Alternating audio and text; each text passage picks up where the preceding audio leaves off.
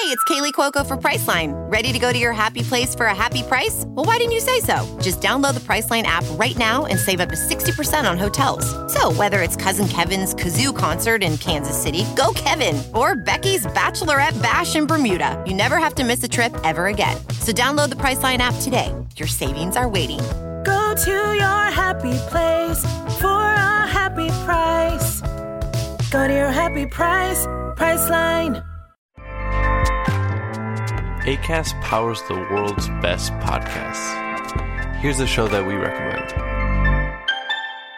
What is The Briefing Room? It's a behind-the-scenes look at how the criminal justice system works and the lives of the people within that system. If you love true crime, well, these are the real people who do the job every day of making sure justice is served. Hi, I'm Detective Dave. I'm Detective Dan. Together, we have decades of experience in local law enforcement, a profession that we think is often misunderstood. So we're going to explore how to do it right, and we won't shy away from when it's done wrong. These are stories you'll hear nowhere else. Unique, frank, and unvarnished. From the team that brought you Small Town Dicks, this is The Briefing Room. Episode 1 drops on August 30th. We'll meet you in the briefing room. Acast helps creators launch, grow, and monetize their podcasts everywhere. Acast.com.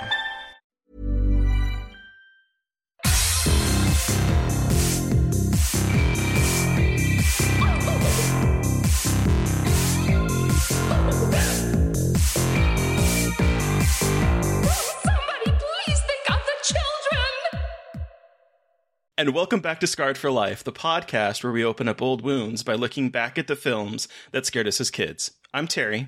And I'm Mary Beth. And each episode, our special guest brings with them a movie that traumatized them as a child. This week, our guest is William Brent Bell. He is the director of a number of horror films, including Stay Alive, The Boy and the Devil Inside. His latest film, Orphan First Kill, is hitting theaters, VOD, and Paramount Plus on August 19th. Welcome to the show, Brent! Hey, thanks for having me. Thanks for joining us. Being here. I cannot wait to dig into both your movie and also the movie you brought with you because, boy. But let's take it back to the start. How did you get introduced to horror? Well, I would say probably that movie. Okay. Definitely. Because I saw a movie once that we'll talk about later. But, it played on like late night TV. And if you watch it, it has almost a TV movie quality to it. Yeah. But at the same time, I think it's the score. And I just, I was probably a little younger than the kids in the movie. It's about 2 9-year-old twins, but I was probably 6, 7. And just my parents weren't paying attention to what I did. And I was just up watching movies and it's just a movie that scarred me for life. and I've, all these years later and all the movies I've made and certainly in the movies I've developed and stuff, it's only been the last few years that I've really been like, oh, wow. Like, that movie's really dictated so much of what I've done as, a filmmaker. And, but even last year, yeah, my sister knows this because she was probably the one that made me watch it. And, I know we're jumping ahead, but we're not, but, and, she got me, like, I got a new copy of the book for Christmas this year. And, wow. It's just one of those things. Is your sister older than you? Yeah, she's like 4.5 years older than me. So it's that age where she completely hated me as a kid and would try to drown me. And so as a kid, it was that and Trilogy of Terror, which was also on television. Yeah. It was the doll segment. And so for my whole life as a child until maybe, I still have very vivid memories of it, but until I was probably 11, like after watching Trilogy of Terror, the Zulu doll segment on ABC, I couldn't sit at a couch without thinking there was a witch underneath the couch with that doll. And if I put my legs down, they would cut my feet off, like cut my at the ankles. Holy shit. I still have just a vivid memory of like, that just was a superstition I had. And I would keep my legs up for years, for like 3 or 4 years, Oh, holy cow. So those are 2 movies that definitely probably were introduced to me like in that age range on television. Did that from my sister? Did that make you like horror movies, or did that make you want to avoid them like the plague? I loved it. I mean, I was scared by it. Like when I was a kid, prior to divorce, that kind of stuff. So kind of lonely. And, but in my bedroom, I thought every night that through the window, my room would become like a flea market, and this witch would come in, and I would hide under my bed, and that she would come around, and if she saw me move, she'd buy me and like take me. Oh. And like every night I thought like this witch would visit my room and go around, and it sounds really creepy. So while I was scared of horror stuff, The Shining, I remember very early, seeing that woman in the bathtub was something that freaked me out. And The Exorcist, seeing the flashes, I remember that really young, of the, like the subliminal advertising they did in it, sort of, or subliminal messaging. But no, I was never scared of it in a way that made me not be excited about it and want to be a part of telling those stories. So from an early age, did you know that you wanted to do something creative? I always did creative things, but I don't think I ever knew that it would become like my career. Yeah. I just, like I got kicked out of high school because for the last 2 years, I never went to school. I just made movies. Oh, wow. But I certainly never thought but then I'm going to go off and make movies. I just kind of only like making movies. So I just did that. Okay. So, and then at one point I was like, you know what? I think I'm going to go try to make movies. Hell yeah. That's amazing. So what were some of your favorite horror movies as a kid growing up? I mean, those things I mentioned, but Halloween's definitely my favorite. Okay. And same thing, those were really early, Halloween, Friday the 13th, things like that. But Halloween in particular, just because, that score, which it's impossible to use that score as temp in a movie when you're editing it. But I mean, if you do try to do that, it's got so many themes and so many different melodies that are all so scary. It's like 7 of them that are as scary as Tubular Bells from The Exorcist, Yeah. And then, you watch that movie, which was about, I was like the age of the little kids when I saw that film, but then my sister was like the age of, Carrie and all those guys. And so that was kind of my life, was being around babysitters. Wow. And then, you watch that movie. I'm more of a fan, certainly, of like, for me, the first one. And then they just they become more and more caricatures of themselves a bit. Right. And that happens. But, when I talk to people about it, it's just much more of a Hitchcockian movie. And, where, at the end of the day, there's a couple people killed, but really it's only those few people at the end. It's a small body count for a movie that would go on to, or a series that would go on to kill hundreds of people. It has relatively a small body count in the original, but there's so much tension.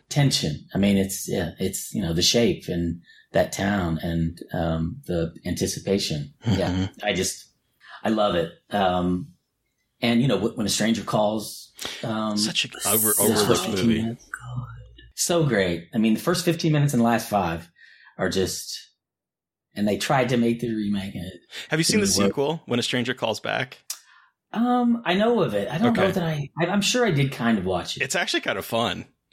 It has like a killer that's hiding against a wall towards the end. And it's just such a perfect moment. It doesn't quite hit the intensity of that first one, but it's actually quite a fun sequel. Well, I mean, it's one of those, the original is one of those movies that, like the movie, a lot of people don't even know the movie. I mean, the movie was this it wasn't even about her, It became about this cop trying to find this killer. But those first 15 minutes and that, the calls coming from in the house, so simple, but it's just one of those things that you can't forget. Yeah. And those are a couple of my favorites for sure. And then the recent ones are, it's very different. I mean, Rosemary's Baby, and now today things, Get Out, Hereditary. There's just so much good stuff. Get Out, Hereditary, The Witch. I mean,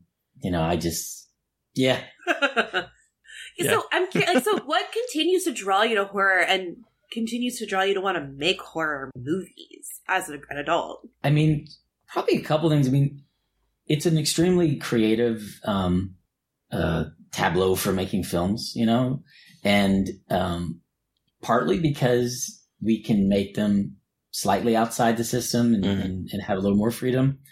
And I think a lot of people who aren't that as into horror think of horror and they have a very knee-jerk reaction to whatever their perception of horror is, which is usually more slasher type gory. They think they don't like it when, of course, they've probably watched a lot of horror and didn't even know it and really loved it. Exactly. And it's such a spectrum. So like the film I just did in London is totally different, you know, than like Orphan First Kill. I mean, they couldn't be more different.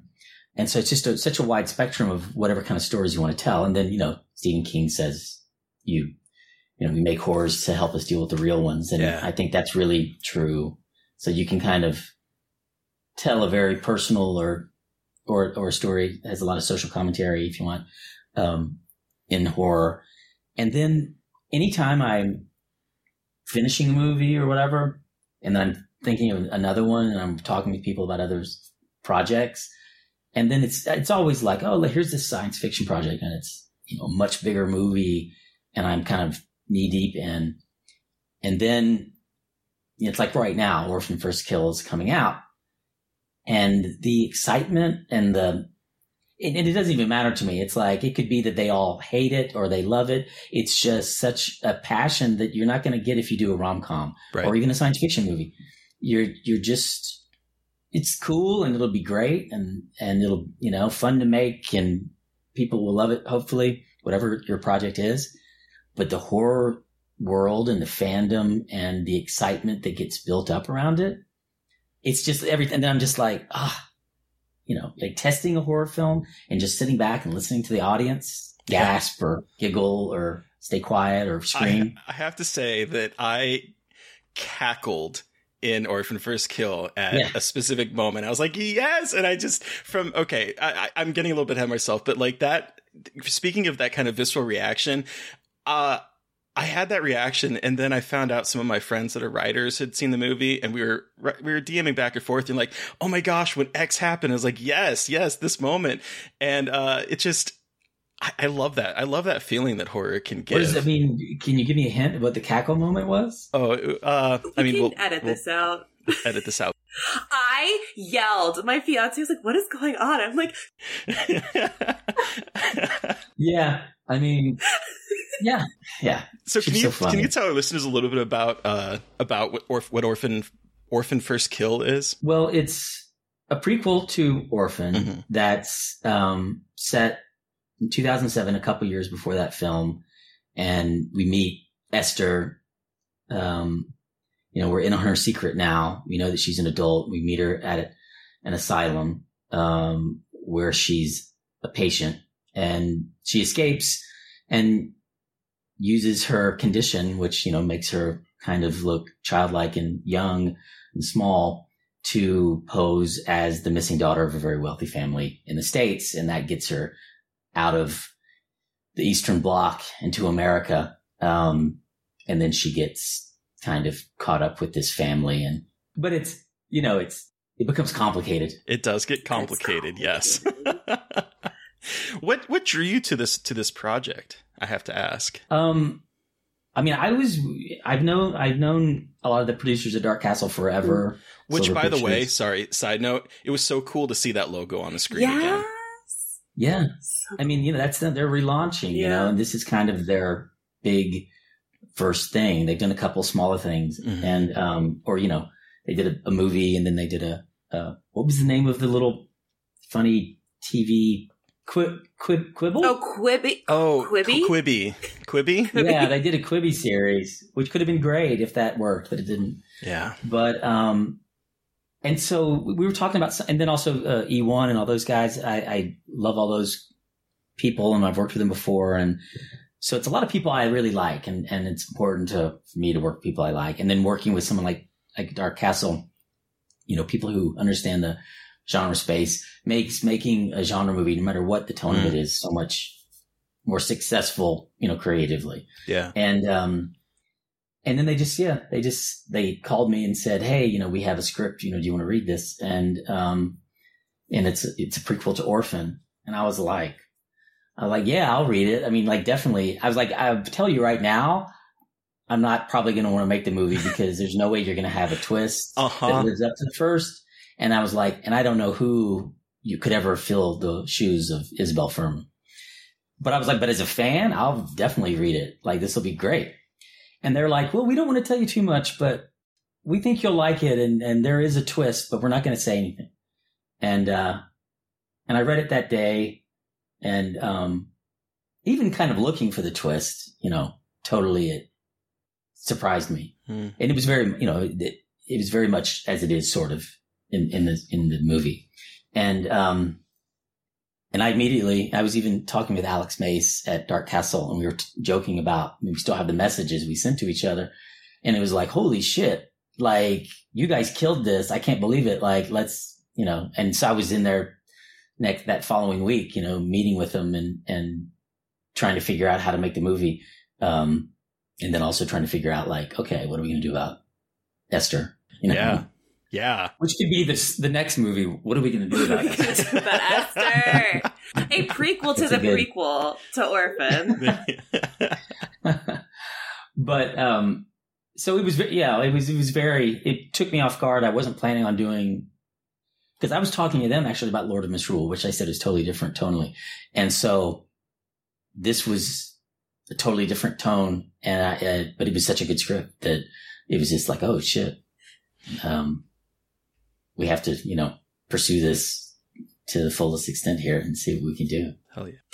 And turn into a movie. Were you ever, like, I mean, obviously when you first read it, you were like, there's no way you could beat it. But in making this movie, were you ever worried about how people were going to react, or like filling the shoes of this movie that I feel like had such an impact when it was released? Oh yeah, definitely. You know, we were in a bit of a vacuum at first, until we announced it, you know, so for a few months we were just kind of doing drafts of the script. And then when we announced it, a few things. I mean, I've never, in all the movies I've made and being around it, I've never felt the wave of fans and intensity that I did, where people were, I mean, it was like death threats, you know, like, wow, you cannot make Orphan? this movie without. Yeah. About any, well, they were just like, you any can't movie, make this but movie. Orphan? Well, they're like, you can't make this movie without Isabel Fuhrman. Like, or she is Esther. You can never do this movie without her. You know, don't make this movie. Because, you know, assuming we were going to cast a little girl, which we did, we were doing it. We were casting in parallel as we were doing the movie with Isabel. But then Isabel also, reached out to me that day, and was just like, oh, I'm so excited you're doing it. And I was doing a screening that night. So I was like, why don't you come to the screening? And, I'd never met her in person, and she showed up, and it was like, oh, wow. Like, you look the same almost, you know, compared to most people. Like, she didn't change much. Yeah. She just kind of was 15-20% scaled up. And, but then she made it really clear, like, she just wanted me to know that she wanted, like, this was her character. And if there was any way to do it, she wanted to play Esther again. And so it was like seeing her and what she looked like, coupled with her passion for it, which I would never do the movie without her completely wanting to do it. And then this wave of passion from the fans, you know, that Monday, because we had dinner the next night, went through the whole script. And then that Monday, I think, or something, I had a meeting with all the producers and said, because they were at that point, you just were looking at her to be a cameo. Probably is the character in the beginning, the doctor who gets killed. Okay. But you know, I think everybody really was excited. They wanted to do it. They loved the idea, but they just weren't convinced we could do it. So then it took a year so to answer your question, I was very worried about that. And, for the whole process, but once she came on board, you know, people are going to say what they're going to say, but I'm like, just, see the movie. And if you're really a fan of hers, like passionately, you should really appreciate the movie. Whether you love it or just don't love it, it's like a love letter to her. I was very surprised at how much I loved it, because I was in the camp of like, how are you going to make a prequel to a movie in which everyone knows the twist, right? And I'm also not a huge fan of prequels, because I feel like it's always backstory that is getting, but this is a completely interesting story. It's not a remake of the first one, which is another fear I had originally. I was like, is it just going to be like a rehash of the first one? And it's not. It surprised the absolute fuck out of me in such a great way. I'm watching it again this week, and I'm so excited to watch it without having to have my notepad out and taking notes. That'll be great. That'll be great. I'm excited for people to see it. Yeah. It's just, people are seeing it. Yeah. It's really, I think we've talked about this before on the podcast, because we had an episode about Orphan, actually. We did. And I love Orphan. I saw it in theaters when it first came out. I think it's like it's incredibly campy, and I was so impressed with how much you captured that camp sensibility of Orphan. I was so happy, because I was like, you gotta get campy, and it's just, it's really quite impressive how you're able to capture that. Like, again, it's really cool just seeing the camp of Orphan again, because it's so unique and weird and fun, and it's just, it's just a good time. And I think part of the reason the camp of it is unique is because, like, the first film had such a stellar cast that wasn't typical of the genre space necessarily. And this one kind of, I think does too. And Julia Stiles. There she is. Yeah, it's like she can try to be as campy as she possibly can be, but she always has this air of believability no matter what. Always grounded. Yeah. So it's like a different actress would have made it really feel campy.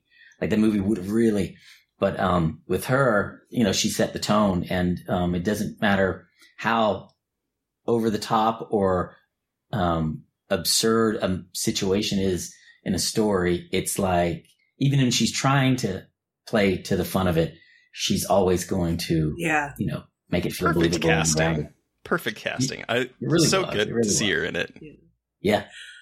So, okay, Brent, we've talked about your relationship to horror. We've talked a little bit about the movie you brought today, but let's formally introduce the film that we are discussing today. Brent, what is it? The movie we're discussing today is called The Other, from 1972. So, for many of you who might not be familiar with this, let me read a quick synopsis. In The Other, a series of gruesome accidents plague a small American farming community in the summer of 1935, encircling two identical twin brothers and their family.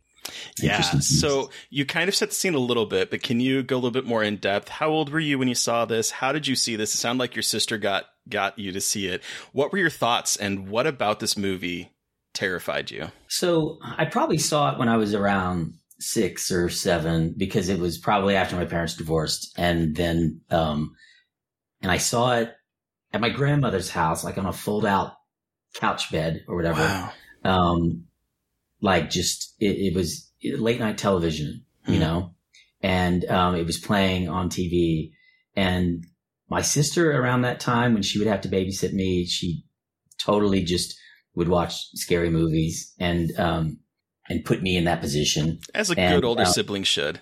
It is. And even my mother, when she got me every other weekend, she would take me to horror films. And even today, she's like, no, I never would have done that. I was like, how did I see these movies? I saw them with you. And, but I remember watching actually The Other, like my father came in the first time I watched it. I remember the light of the TV and the weird fold out couch, because we were at my grandmother's. I think I said that.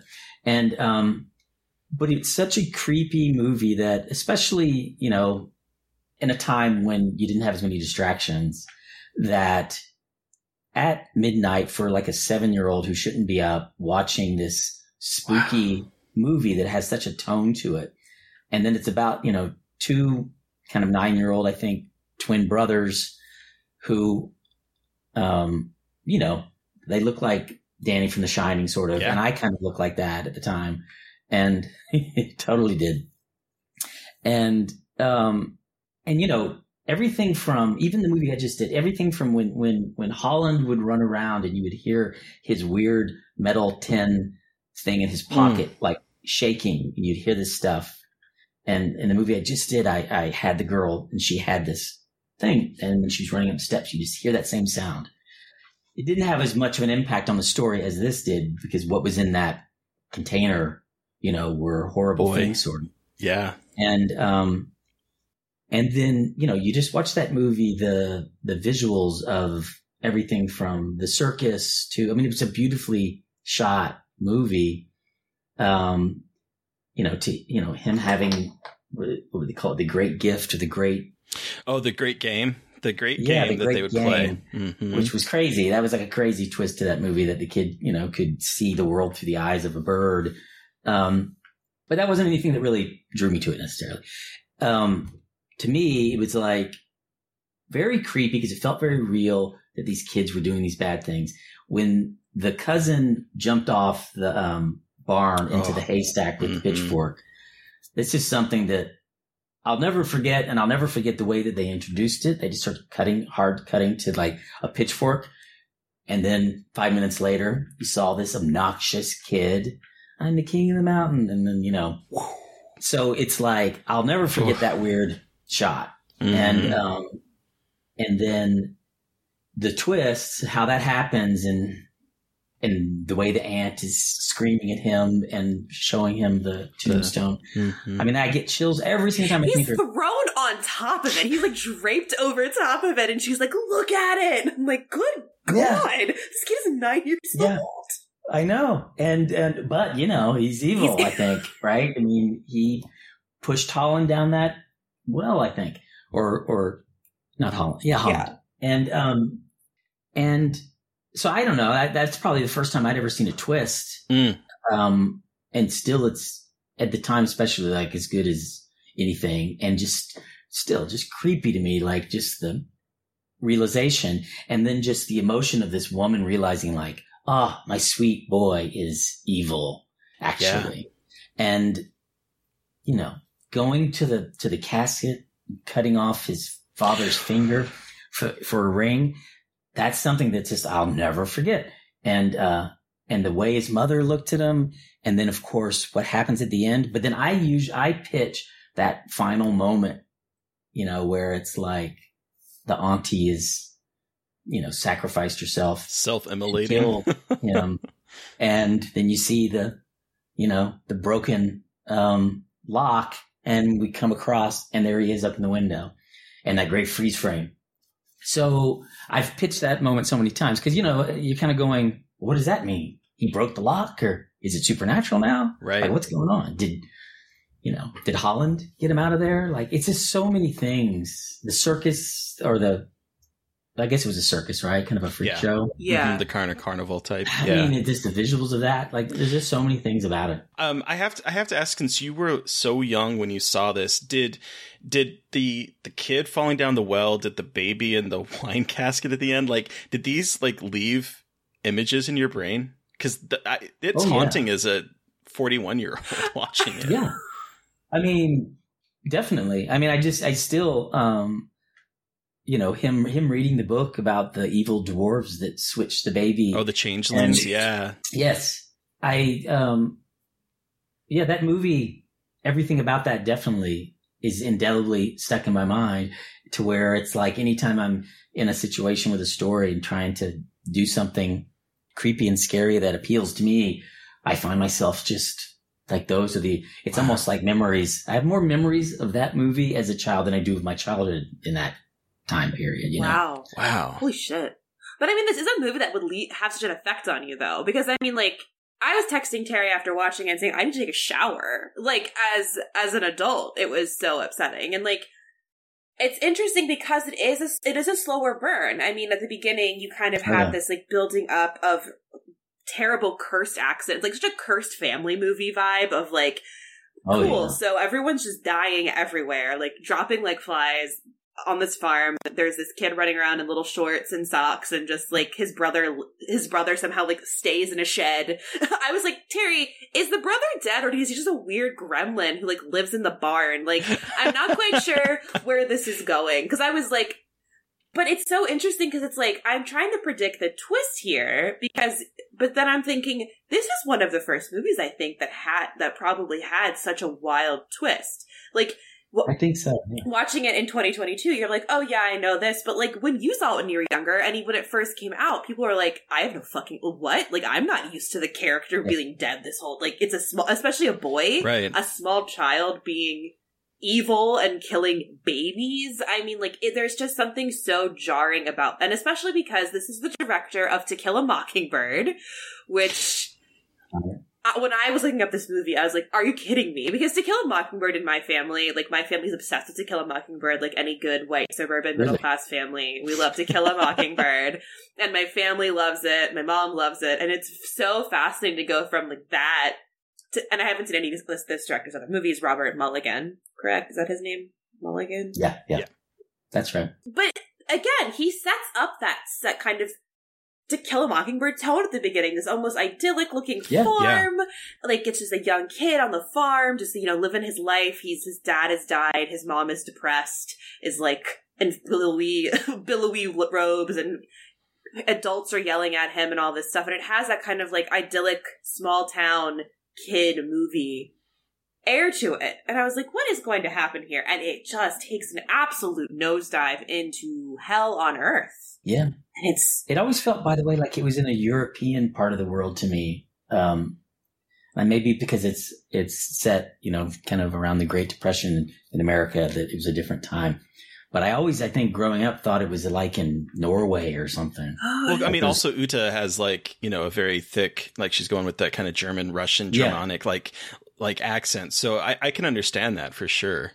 Well, the family seems so close too. Yeah. There's so much family there. Like, I was trying to figure out who was who. I think I still had some problem. Like, who is whose sibling? Who is whose sister? Who is whose grandma? Because it's that big house. And I feel like there's like the big family all living in this house, and they all kind of are meshed together. But then there's the older neighbor woman, right, who dies. And then there's the help. Is he like the farmhand? The Italian guy? Yeah. Okay. Because everyone is, like, kind of all smashed together, that they all run together in your head a little bit. And maybe that's just me, but it did kind of feel like it's family members. But that also kind of, to me, reminds me of when you're a kid and all these people kind of run together in your head. Like, your family somehow. But I don't know. That's one thing that I've watched the movie over the years over and over. And when you talk about it that way of trying to kind of like, who's connected to who? It's like, maybe because I saw it when I was young, I just kind of... It's like a haze to all the people in that movie. And I've never really overthought it. Like I've never put together this idea that he was only in the barn, and I'm just going, oh, is that like the way it is? Like, but I never noticed that. Yeah. So this was the very first time that I saw like Mary Beth. I had never even heard of this film. When it was suggested from our PR person, I'm so glad that they put in there not the Nicole Kidman, the others, because that was what I first immediately thought, and I was like, wow, that's more of a relatively recent film. But then I was like, oh, the other, I've never even heard of this, and then I started looking up, and I'm like, man, this is like. Robert Mulligan is the director. Jerry Goldsmith did the soundtrack to it, which Jerry Goldsmith, we have a lot of love for him on this podcast. Yeah. And then Uta Hagen is in it. And then the cinematographer is Robert Surtees. I don't know how to pronounce his last name, but Ben-Hur, The Graduate. This movie was sandwiched in between The Last Picture Show and The Sting. Like, there's a lot of talent working both in front and behind the camera in this movie. Yeah. And I'm like, how do people not know about this? Because I had no idea that this thing... The book was 6 months on the New York Times bestseller list. No shit, yeah. Really? I didn't know that. Yeah. Wow. It's wild to me. And then I'm watching this, and watching it in 2022 is a little bit weird because we've seen the kind of dead twin, plot twist an awful lot with, I'm thinking in particular, Tale of Two Sisters and the American remake, The Uninvited, and also Goodnight Mommy, is that what it's called? Yep. And so like watching this now is immediately, oh, one of them is dead, because like the way that it was edited. But thinking back to, if I had seen this back in the 70s, this movie would have blown my mind because of how unexpected it would have been. Yeah. Yeah. I mean, because I don't know what movies were like that back then. But it is the first, I mean, I feel like, you know, some of the first twists I remember, like Sixth Sense, which was 20 something years later. But, that kind of, and that's why I was talking to somebody about, I was with Roy Lee, we almost, you know, we pursued like remaking this. Fox had the rights to it, like maybe 10 years ago. But that twist is so obvious nowadays, you know, like, oh, really? That's the twist? The thing is, though, is that, like, yes, there's that twist, and I'm happy that it happens, you know, about like around the midpoint of the film. And so it's not all about that twist, because what happens afterwards is where like things just start to spiral. Yeah. And I was like, oh, now I see why this movie scarred him for life, because this movie is fucking with me just from that moment on. It's just like death after death and trauma after trauma. And just, I think it's the way to do a twist in this form, is that it sort of informs what happened, kind of makes you recalibrate what you saw, but like pushes the plot forward in such a fantastic way. Well, then you see this massive shift in Niles that you haven't, like, he is such a cute, like, I'm just a cute kid who likes my mom and my grandma, and we hang out, and she taught me how to astral project myself into birds and shit, and I'm just having a great time, and my twin is a psychopath. And then all of a sudden you have the twist, and then I was like, and again, texting Terry, there's 30 minutes left in this movie. What is about to fucking happen? And then he's just an outright little evil asshole. But like, in a way that, again, in the 1970s is incredibly surprising. I mean, he drowns a whole baby as opposed to half a baby. But like that moment. But it was so fun. And that's a very Mockingbird kind of, like, the vibe of it. You go and look at the acting and this vibe, the way everyone like runs into the house and is like screaming and in anguish. But then it's funny because I can tell, like, me being a person who watches so much horror in this day and age, when the sister is pregnant, I'm like, something's happening to the baby. As like either she's getting stabbed in the stomach or something is happening to the baby. I did not expect it to be a drowning of a newborn. That was a little bit more intense than I was expecting. But like, it is so funny how movies like this existed before we have these tropes, and it's so funny to revisit them and be like, oh wait. It's interesting to see how these things that we're so used to now, where they probably came from in a movie that no one talks about, in a movie that I never hear talk about.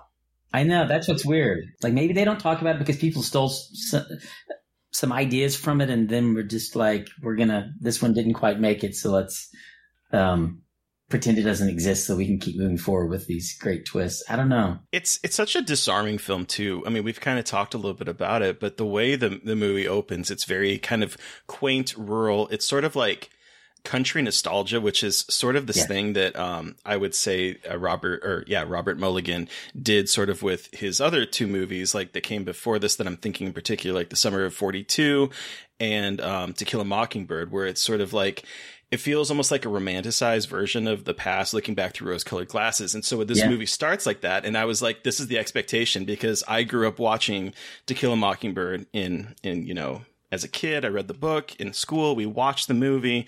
Like, I'm like, okay, this is giving me that kind of vibe. And then it just slowly, it even kind of presents like a romanticized family. Like, everyone seems to be happy. You don't see the mom. They talk about the mom, but she's like up in her room. And I'm like, what's up with the mom?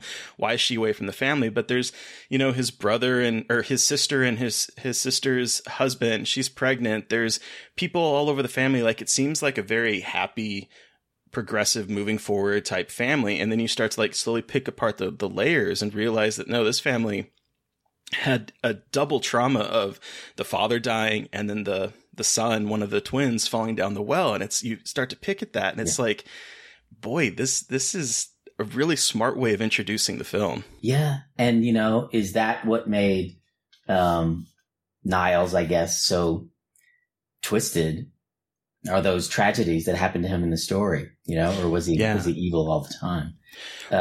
And I was thinking, I was torn between whether this is like a supernatural movie or if it's like a mental mental illness type of story, because at one point I was like, ooh, this is sort of like a haunted house story, but the ghost is being kept alive by his brother's memory, maybe he's psychic and he's keeping him alive. And so it's sort of like the house is haunted by this dead kid. But then I was like, or is it, he's kind of dealing with like schizophrenia, and it's his grandma was trying to help him try to work through that by having empathy. Because like I was thinking about the moment when he first like astral projects into the bird, and she's like, what does it feel like? Do you see it? And sort of like showing him this is a real creature and showing like empathy. And so I was kind of torn between, is this supernatural, or is it just a kid that lost his father, lost his brother, and is just deeply destroyed? I mean, the astral project thing is definitely a bit supernatural, and that to me is part of what's fun, is because the second to last image of the movie is the lock that's somehow like broken in a way that's impossible. So where you just kind of go, how did he get out of there? And was it literally he practically got out, or is there just something you can't explain about the story that makes it? I wonder. And to me, it probably makes it stick longer, knowing like, it's not just a bad seed. It's maybe something else. And certainly her setting it up with all of this astral projecting stuff, right, introduces like we're not completely in the real world, but in a grounded way.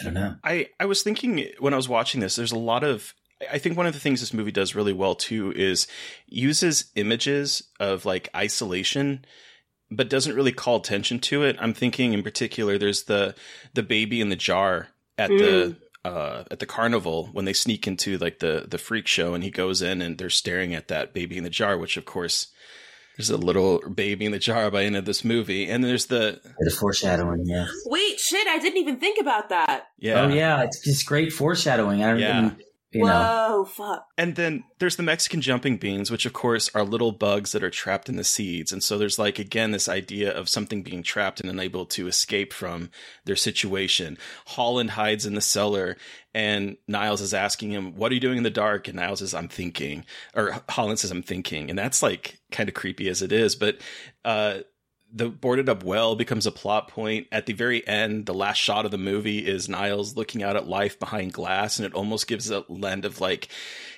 kind of in the kind of insane asylum kind of look, like he's looking outside the glass of like a cell, like the house has become a cell to him. It's like all kind of representative of Niles's mental state of being unable to get past this event.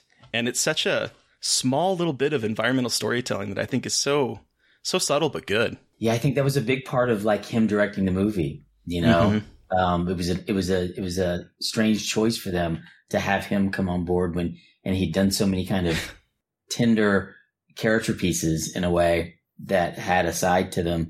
And I got to believe that in the hands of a kind of a different filmmaker, all that stuff could have been a little more ham-fisted and not nearly as interesting as you're describing it. Yeah. And the horror moments of this are so good. Like I am surprised that like Niles, where is the baby, isn't like more of like a tagline that people use in like horror, because it's such a chilling moment when Ada finally realizes what's going on, and she's like, where's that baby? And he says, Holland's got the baby. He's bad. He's never going to go to heaven, which is another like kind of push and pull that this movie has, this idea of heaven and hell. Good people go to heaven. Bad people go to hell. Holland is going to hell. Niles thinks he's going to heaven. The angel, like there's so much symbolic kind of storytelling here that I'm like, why isn't this movie being talked about more? Yeah. I mean, that crazy dissolve, if you remember it, of the stained glass window of the angel to her, right before she then holds up her wings and falls down and with the fire. It's in those kind of moments of him trying to convince her that, like what you said, that Holland is going to hell. But what's so creepy to me about it is the whole time we're kind of in her point of view going, my nephew, I guess, right? Is, like everything he's saying is just digging him deeper into this well of a lie, and he may not even be, cognizant of it, Right. But it's like kind of heartbreaking. Yeah. Like everything he says just makes it more and more, points more and more the finger at the fact that he's the one doing everything, and the fact that like it's not going to change, and it won't. No, based on the way it ends. Well, and the way she also blames herself too, because she's like, I was playing into it. Like, I was doing this to make you feel better. Like, I thought that this was helping you heal, and actually it was just making you evil. And there's a lot going on with her in terms of blaming herself, I think, and what's happened, and in creating a monster. And she wants so badly to think he's not a monster, but then at the end, when she's like, well, I guess you drowned a baby, and then she kind of martyrs herself for that and takes the blame for that. But then, and in my head, I was like, oh, for fuck's sake, another woman killing herself because of but then he's alive. He like is alive maybe at the end. And I was like, this is so twisted. Like, there's no escaping this thing, whatever it is, whatever is happening. I got very like Omen-y vibes from it a little bit at the end. Oh yeah. And like, well, Jerry Goldsmith's score, not the same one, but like in my head I'm thinking the Omen already, but it's just like, and I think same time period. What did the Omen? Oh yeah. 75? A couple years. 4? 6, 5, 4? I can't remember, but it... 76. Okay. Yeah. I mean, I'm sure they really drew upon it in some ways. They had to, for sure, because it's just like this whole thing of her trying to stop an evil and thinking like, well, if I can stop this and everyone is safe, and then realizing that no matter what you think you're doing personally to stop something, like, you are not bigger than whatever is going on. And while this film exists on maybe a smaller scale than The Omen, obviously, in terms of implications, I mean, at least outwardly, it's very interesting how this movie plays with that kind of, those ideas. Well, it very much plays with the same way that The Omen ends. It's like, no, you can't, you have to kill your kid, you know? Like, you have to kill your son at the altar, and if you hesitate, that could be it for you, which is what happens in both movies, sort of. They both kind of fail at that because, I mean, she went all in and trying to, she could have done a better job maybe in ending him, but Gregory Peck, Mm-hmm. Yeah. Yeah, he, hesitated, right? He sure did. Look what it got him. Yeah.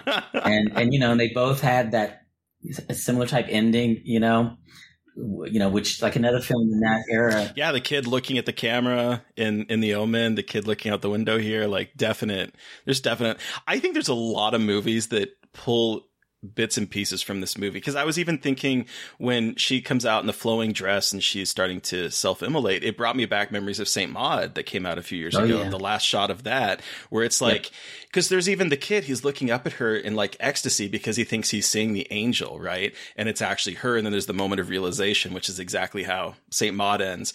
And so I was thinking about that. I was thinking about like The Omen is obviously like, you can see kind of parallels here. It's just, and the bad son, was something like, I remember thinking, this reminds me a bit, there's so many things. And yeah, that moment you described of, Niles looking up at her when she's coming down, like thinking, not that she's coming to save him, but that's his favorite person. I mean, that's his kind of angel. But she's there to stop him. And I think it's interesting because like when he's telling Holland, quote unquote, about, the angel, and about, he's asking Holland, when you die, what do you think you see? And Holland's like, I think I'm going to be pretty much too concerned about dying to see anything. But he's like, but Holland says, how do you know the angel's going to take you to heaven? And he's like, well, only bad people go to hell. And so then there's that moment, and it's literally like burning, brimstone and fire in the place, and the angel is bringing him potentially to death, and he somehow, he escapes at the end. But it's like, again, so much like symmetry and so much symbolism here between the environmental storytelling and what's really happening with the plot that it just wowed me so much. Well, you just said that whole idea that, you don't go to hell if you're not a bad person. And him, the look on his face when she comes to kill him, until the bitter end. And of course he survived it. He didn't think he was bad, Right. Strangely, but he was. Also, I realized that, I have not really seen Uta Hagen in a whole lot of film. And it turns out I did a little bit of digging. She was like blacklisted in Hollywood. Oh, really? As part of like they thought she was part of the Communist Party. Oh, for fuck's and sake. so a lot of actors, people got blacklisted. So she did a lot of TV and a lot of like theater at that point. But her filmography is very, very small. I think this might have been her first full movie. Jesus, wow. wow. And it was a big deal. You know, she was a big deal. But I didn't know that. I didn't know that she got blacklisted. Poor thing. Yeah. And I was thinking about how like... I'm sure she wasn't a communist. Right. I mean, Red Scare, like that whole era, just wild. But I was thinking about how like Niles is sort of like an outcast in his mind. And I was thinking about how Uta Hagen was sort of outcast from Hollywood.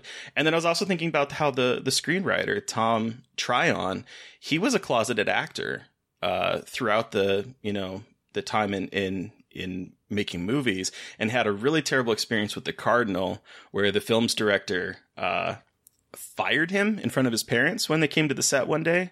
Oh, wow. To like humiliate him, and then hired him back. And that was like the moment that he quit acting and decided he wanted to be a novelist. And then that's how this movie kind of got birthed from what I was seeing. And I'm just thinking about how all these people kind of attached to this, the writer, this big actress, were all sort of others in Hollywood. Yeah. I wondered when I saw that, he had been a working actor for 20 years or something, and to shift to becoming a novelist and this being your first novel, it's like, that's definitely, there was something underneath that, there was something there. Yeah. Which is interesting what you said. It's wild to me how many people we end up finding out were queer at that time and just couldn't, because like we've been going on like a binge of old movies on our like little mini-sode that we do, and just seeing all these people who had to be in the closet at that time and were sort of like working because of the Hays Code and all that kind of stuff that was happening. It's wild to me to see all of this talent that you would eventually later on find out, oh yeah, they were gay or they were queer or they were closeted. It's just, I don't know, it's heartbreaking, but it's also like, there's a lot of queer people making stuff that people don't realize were queer. And I think it's weird. Super talented, super creative. And, it must have been a terrible existence sort of, for them to be hiding on that level. Yeah. Well, do we want to start wrapping up and give this a rating out of 5, Terry? That sounds good. Oh. So Terry, how many desiccated ring fingers cut off of the corpse of your dead twin brother out of 5 do you give the other? That moment, I was like, no, is this really happening? Is that where the finger came? I was like, no. The horror moments in this are just after indelible. The kid took it from the dad, I know. I was like, wait a second. Are we just all... And that's why he pushed mom down the steps. Yes, like, are we all just like cutting off fingers and taking rings? Like, what is happening here with this family? Like, I have so many questions about what is going on with this fucking family. Anyway. The idea of lineage, like Niles in Holland thinking that, the ring belongs to them, and the sort of like keeping that, because the peregrine falcon is such a big image in the film. It's on, there's like a wind thing that spins around at the top, and it's the symbol on the ring. It's such a, I don't know, the idea of legacy and it kind of potentially ending with like the ring and the father's crypt and not getting passed on is such a, I don't know, that's a whole other angle that I feel like could be dug into. But this movie's great. I love this movie so much. I was surprised at how much I loved it, considering that I don't hear people talk about it. And for me, I do think that this movie is probably 4. I'm going to cut one of those desiccated fingers in half. 4.5 out of 5 desiccated ring fingers for me. I was blown away by this movie, and I want to talk about it and evangelize it to everyone. What about you, Mary Beth? I think similar, 4.5. I think I was unsure at first. I was like, okay, it's just like a kid being a weird kid with his weird brother. Terrible me assuming things about. I've seen all the horror movies, but it surprised me, and I love it when these movies surprise me and find a gem like this that needs to be given more love and appreciated. Like, I think there's this thought that movies from before a certain time are like not it's not scary, but like transgressive and pushing boundaries. And like I think this movie is transgressive and existing in this time period, and also for the lengths it goes to. I still don't think I give like horror movies from this era enough credit, and I think I'm continuing to be surprised, and movies like this are making me realize that like, no, we've all been fucked up. It's not just now. Like, we've always been kind of fucked up, just a different kind of fucked up. It's not a gory fucked up, but babies are still getting drowned in wine barrels, so like, don't you worry. So that image. I know. I was like, good lord. But yeah. So, Brent, you have the final say. How many desiccated ring fingers out of 5 do you give? Oh, I give it 5, of course. I mean, it's scarred me for life. It's made me, it's dictated so much of like everything I do, in storytelling. And it comes from a time when, when one of the New York Times bestseller is that book, like what a great time to be reading books, even before they made the film. Yeah. So, and it is, it's exciting to me that virtually nobody ever knows about it. If I mention it as something that is near and dear to my heart. So yeah, it's easy for me, obviously, to score it like that. Yeah. The only downside is it's hard to find here in the States. It's so hard to find. Where did you guys find it? We had to reach out to some friends who had a digital copy of it to watch, because like I couldn't find it anywhere. Like, I've got Blu-rays and DVDs were like over $100 to order. Like it's not readily available here, and I'm like, why isn't this movie readily available? It should be streaming. It should be giving a Criterion release. Like it should be getting all of this. Like yeah. And by the way, the trailer, I don't know if you guys, I'm sure you guys looked at it. It's like crazy tone. Where is the baby? For the Perrys of New England, terrible things began to happen that summer.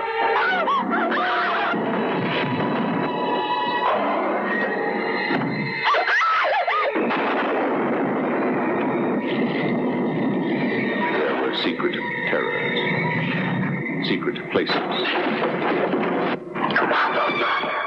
But the most frightening secret of all is yet to come. The shocking bestseller, 20th Century Fox, presents a new concept of terror and madness. Oh, Mark! There have been all the others. Now there is the other, rated PG. The posters, like the monochromatic, like really graphic posters, the tagline. I mean, so many things about it are just so Please terrifying. don't reveal the secret of the other. I love when movies do that. Isn't that amazing? I love that. That was the coolest poster. And then said, Holland has the baby. Holland, where's the baby? I was like, these posters are so good. It was like very yellow. Oh, it's just so cool. Mm-hmm. Yeah. Oh my God. Yellow, black, and white. So cool. Well, thank you so much, Brent, for joining us to talk about this movie. And when someone asks, what is the most fucked up PG movie you've ever seen? I can point to this movie because, good Lord, I know why this movie wasn't rated R, and I know PG-13 didn't exist, but this is not a PG movie. Like, no. Wow. So thank you so much. But where can our listeners find you, and what do you have coming up that you can talk about and share? Well, you can find me anywhere on Instagram, Twitter, all that good stuff. But just finished a movie called Lord of Misrule, which is kind of a pagan horror film about a small village outside of, in the UK that follows a female vicar, a reverend, and her husband and her daughter. They're new to this small village, and the daughter goes missing at a pagan festival. Ooh. And then as she tries to find, who tries to find her daughter, it becomes very apparent that the pagan festival that these people treat as kind of fun is actually much more ingrained in their history. And so, it was Tuppence Middleton, who's just incredible, an incredible actress, and Ralph Ineson from The Witch. Oh yeah. Which you will see is, this is the best thing you've seen him in, except for The Witch. I mean, he's been great, and like he was great in The Green Knight, things like. But it's like this movie. The character he plays in this movie was written for a 60-year-old woman, and I was in London, and I wanted him to be in the movie, and but there wasn't a great part for him, and he was going to do a cameo, and then I kind of had the idea of like, what if you play Jocelyn, this woman who's the kind of the villain of the whole movie, and then we worked it out, and he did, and it was just it's amazing. I mean, I'm literally like locking picture on the movie. Absolutely. His voice scared, like his voice alone is just like something. We did a trailer, and you don't need a trailer guy's voice because you have the character talking, and he sounds, it's just, it's pretty epic. Oh, hell yeah. Hell yeah. Oh, I'm very excited for that. But it's great. I'm excited. And yeah, I have a series at Sony with Chris Morgan called, which is based on Peter Straub's book, Floating Dragon. Oh, okay. So it's Floating Dragon. Which is an epic, which is the book that's inspired so much of like things like Stranger Things and stuff. Fuck yeah. It's an epic 600-page horror novel that could be 1,000 pages. Cool. Anyway. Awesome. That's cool. Those are the things I'm working on right now. Hell yeah. Cool. Well, listeners, you've heard from us. We want to hear from you. Have you seen The Other? We would love to hear about it. And if you watch The Other because of this podcast, also let us know, because everyone should be watching this movie. You can send us an email at scarredforlifepodcast@gmail.com, or you can reach out to us directly on Twitter. I am at MB McAndrews. And I'm at Gaily Dreadful. And of course, don't forget to follow the podcast on Twitter at Scarred Podcast. And please don't forget to review, rate, and subscribe. Thank you to Eric Power for our artwork. Thank you to Sean Keller for our music. Thank you everyone for listening. Please stay safe out there. But most importantly, stay creepy. And until next time. Won't somebody please think of the children?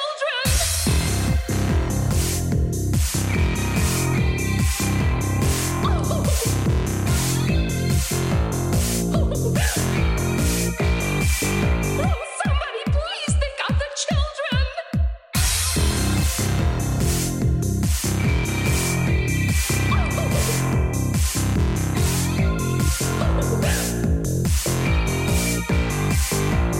Somebody please think of the children.